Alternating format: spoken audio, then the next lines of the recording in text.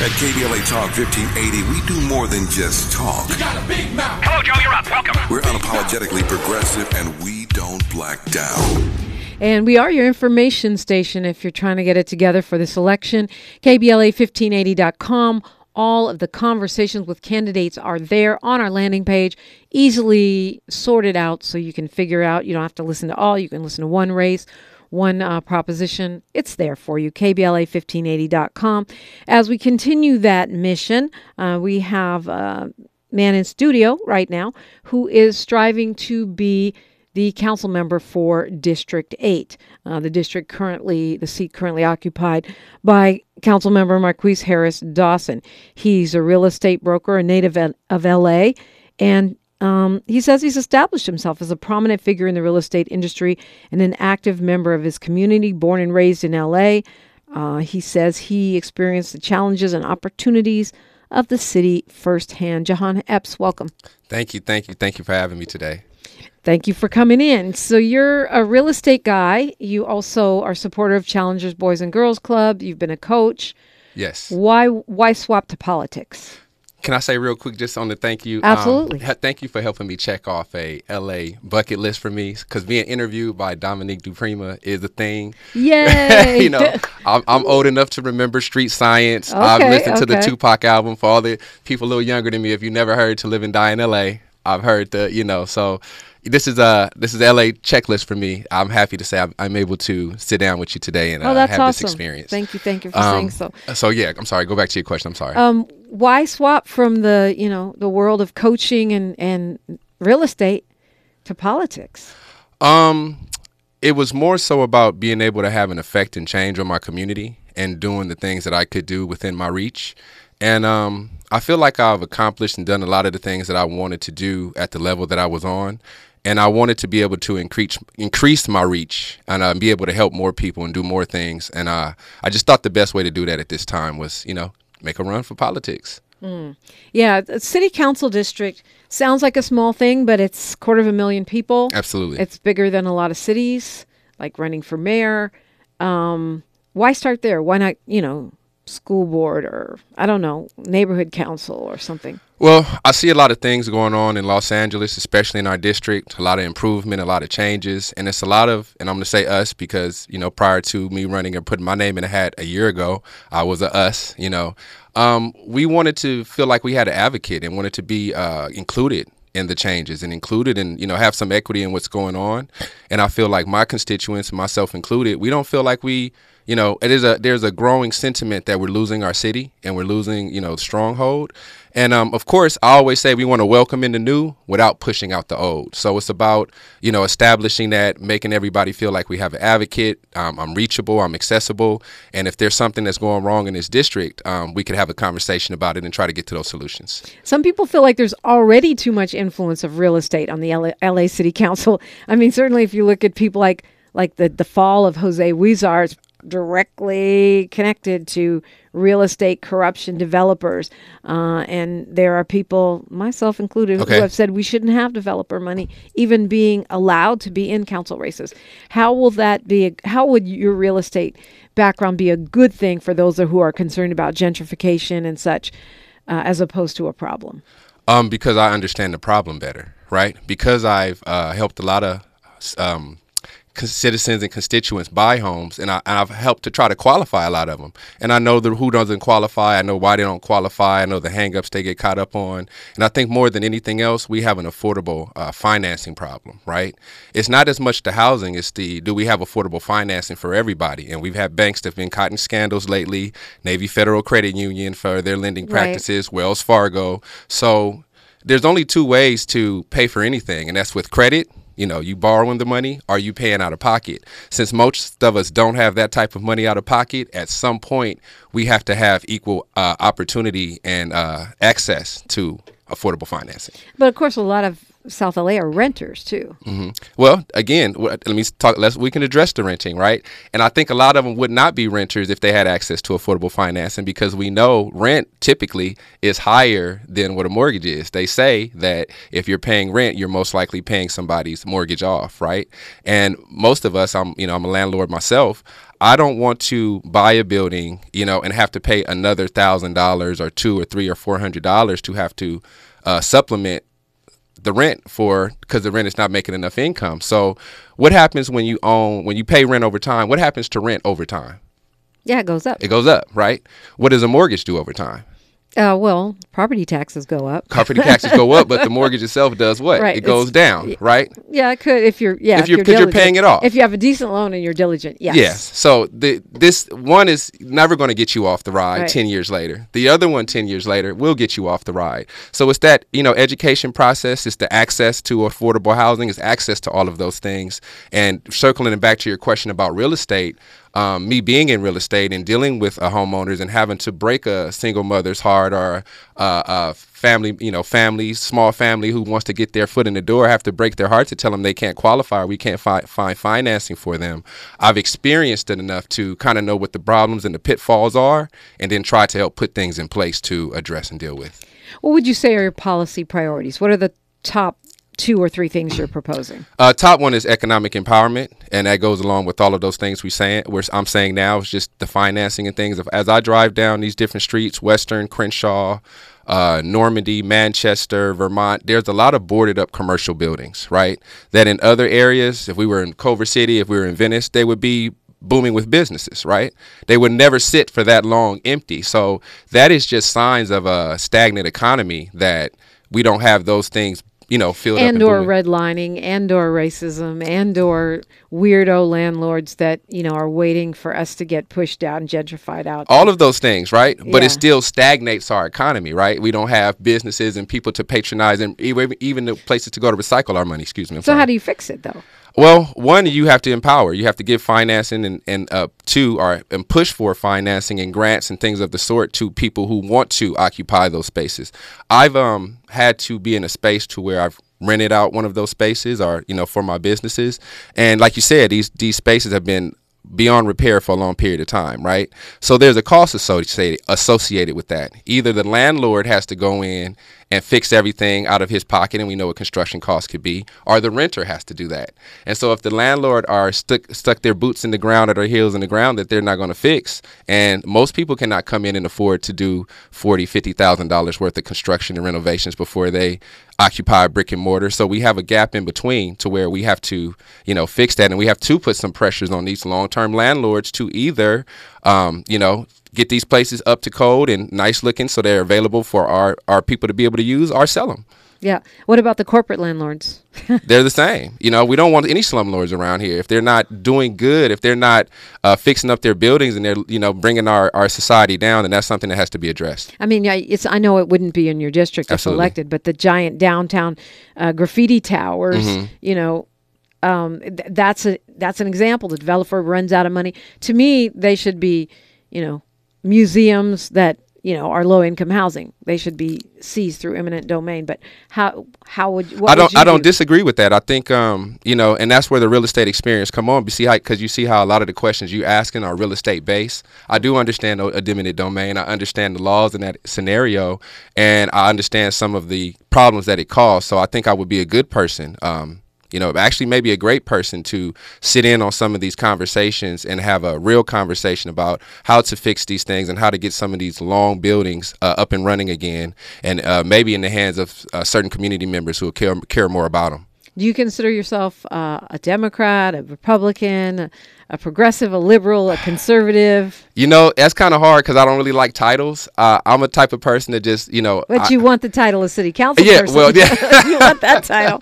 That's true. When I say titles, it's maybe categories. Okay. I really listen to comments since I was raised. I'm going to say raised, but grew up Democrat, most of my whole life. Like, most of it's a heavy Democrat area, but I lean across the line at times. I ran bipartisan for that reason, just to let people know that more than anything, I'm listening to reason and common sense, right? And if something makes sense, I am not going to worry about party lines and titles and all of those other things. I'm just looking for solutions that's going to work for all of us. Okay, we're talking with Jahan Epps. He wants your vote for Council District 8, Los Angeles City Council. Continuing the conversation when we come forward on KBLA Talk 1580. More of First Things First with Dominique DePrima when we come forward. and weather conditions. We knew you'd stick around. This is LA's home for Progressive Talk Radio. Be heard. Welcome back to KBLA Talk 1580. We're talking with Jahan Epps. He is a candidate for Council District 8 and a real estate broker. And folks in the chat got questions, got thoughts. And Link wants to know, what do you know about city government? I guess he's looking on YouTube because he says you remind him of Music Soul Child. And he said you'd be replacing a legend in the city council. What do you know about city government? Music Soul Child, that's funny. I want to say, by the way, I did wear this hat because it's a local brand. I like to give shout outs to local black owned brands when I can. It's Thread House, so there's a purpose to that. It's a Wealth Building Wednesday. Absolutely, it's Wealth Building Wednesday. So shout out to them. Check them out online. You know what? City council, or you said city government in general? City government in general. City government. I am not the most experienced there, obviously, because I haven't got into city government yet. This is my first time getting in. I do keep myself abreast of matters, and I also have an understanding of what's going on and what we need. But, you know, the funny thing about politics, and I feel like this question is always going to come, if you're a new politician, you don't have the experience. If you're an older politician, you're not in touch with everybody. And if you're a tenured politician, you're corrupted. So no matter what spectrum I come in from, there's always, in my opinion, going to be some knock. But as far as just to address the question and answer it fully, I will admit that I am a little new to city politics, but doesn't mean that I can't be successful at it. Jamal wants to know who from what party has made common sense to you. You said you don't like labels, and you go by common sense. So he wants to know who's making sense in politics. I mean, just like I said, all my life I've leaned more towards Democrat, and I've always kind of voted Democrat. So if I have to take a label, that's the one I would take for sure. But like I said, I'm open to good ideas all the way around, and so that's why I kind of like to try to. Sherry Bell wants to know if you're pro low income or pro public housing. Pro low income or pro public housing. I mean, that's not an either or. Mm-hmm. Are you pro low income? I guess, like, how would you be an advocate for low income folks? And do you think public housing is a good idea? 2 questions. Public housing is a little difficult. I don't think it's worked as well over the years. I find it better to empower people individually to get their kind of, I guess you could say, piece of the pie. And that's why my focus is more so on, bringing those people up. That's why I'm running on, first and foremost, economic empowerment, because I would like to think, instead of setting the bar low, I would like to bring people up to, a bar that they can all enjoy a good standard of living. And what about advocating for low-income folks? I mean, you say you empower people, but what kinds of programs or policies do you see? We'd have to definitely advocate for low-income folks. I've dealt with certain programs. They give a lot of grants for housing and things of the sort at this point in time. Bank of America, Wells Fargo, to be specific, I've worked with, and they have a lot of programs now that are government funded, where they will pay for your down payment, they'll pay for your closing costs, and like I said, most of these, even low income housing, the rent is so high out here that they are paying equivalent to a mortgage. So a lot of times they just need not a handout, but a help, or advocacy and things of the sort. So I think part of empowering is bringing up the people who are not at the bar we want to be. That is the definition of empowering to me. People that are already where they need to be, we don't necessarily need to empower them. We need to empower the ones that are not there. Excuse me, I'm sorry. Where are you on the anti-camping ordinance that's been enacted in the city of Los Angeles? And now this is going all the way to the Supreme Court, so we may not have a choice soon. But how do you handle the unhoused and where they can or cannot sleep? It's a safety issue. And that's where I'm keeping it at. I won't prioritize politics over safety, right? And so I don't think it's safe for the campers or for the community to have them out there. So it's something that needs to be disrupted. So does that mean you support the anti-camping ordinance for the city of LA?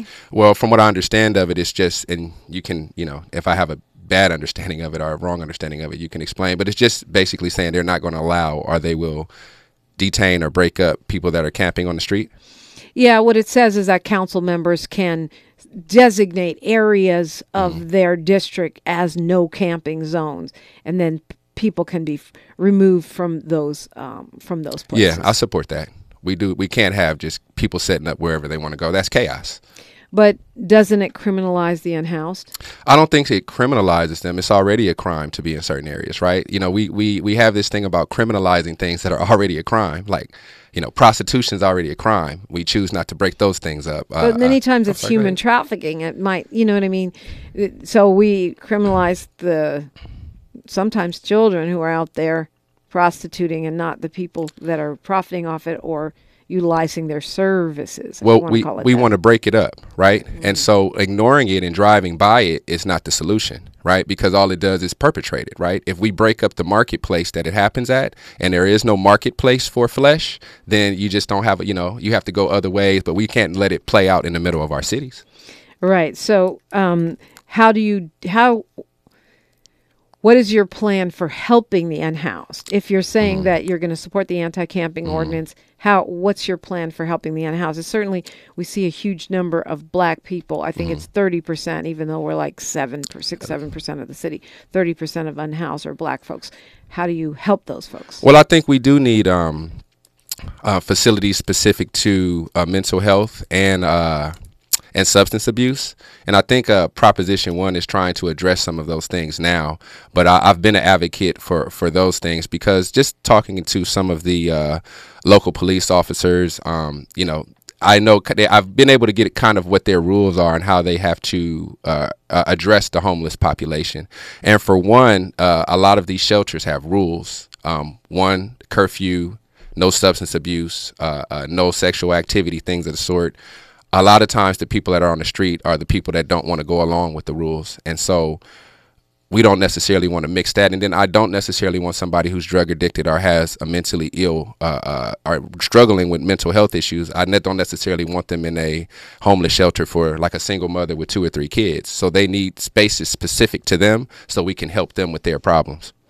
So the anti-camping ordinance, it's 4118. It bans sitting, lying, sleeping, or keeping personal property within 500 feet of sensitive facilities, schools, parks, libraries. But then council members can say, okay, this is an anti-camping area. I understand what you're saying about things already being illegal, but they're only illegal if we say they're illegal. Right. If we put those, we could repeal 4118 and make it and have a different plan. Absolutely. And that's where the legislating comes in, and that's where looking at the problems, having an innovative approach to them, and being able to alter these things. And that's also listening to our constituents and the population. They're going to be screaming about what their problems are because they have to live with them every day. And if we keep accessible to them and we keep that open line of communication, then we can work on these solutions together. So you said your top priority is economic empowerment. What would you put at number 2? Number 2 right now would probably be kind of neck and neck is infrastructure and public safety, because I think they kind of go hand in hand. We have a lot of street lights out that are safety issues, potholes, and public safety, and they are they're, how can I say, exacerbated by the fact that we have public safety issues, the lights that are not on, et cetera, are making the public safety issue a bigger problem is what I'm trying to say. Would you have voted for the mayor's budget?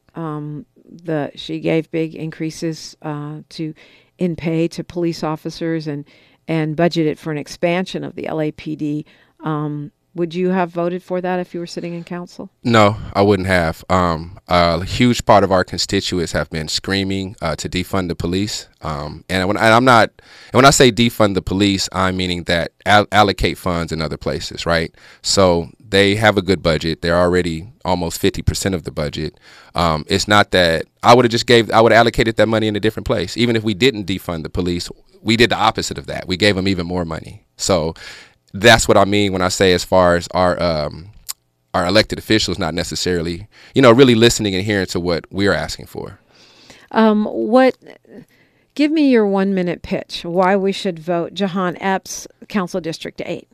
That's a good question. I'm from here. I'm from the community. I'm very in touch with the community. We're always asking for the youth, the young to get into politics, and this is what we're doing. We're taking a stand. We're taking our time to try to make a difference in our community, and we would love to see that supported. And I would specifically love to see you guys support that in me. So that's my little Okay, pitch. tell us like how to follow your campaign, how if people want to volunteer or whatever, like that. My campaign, you can follow me at www.jepps 2024. You can follow me on my Instagram at j.epps2024. And lastly, before I go, I just want to mention a program that we have going on called the District 8 Rewards that we're launching pretty much in the next couple of days, and it's a program to help with economic empowerment. And we've got a lot of businesses in the area in order to help recycle money amongst our community and keep money locally.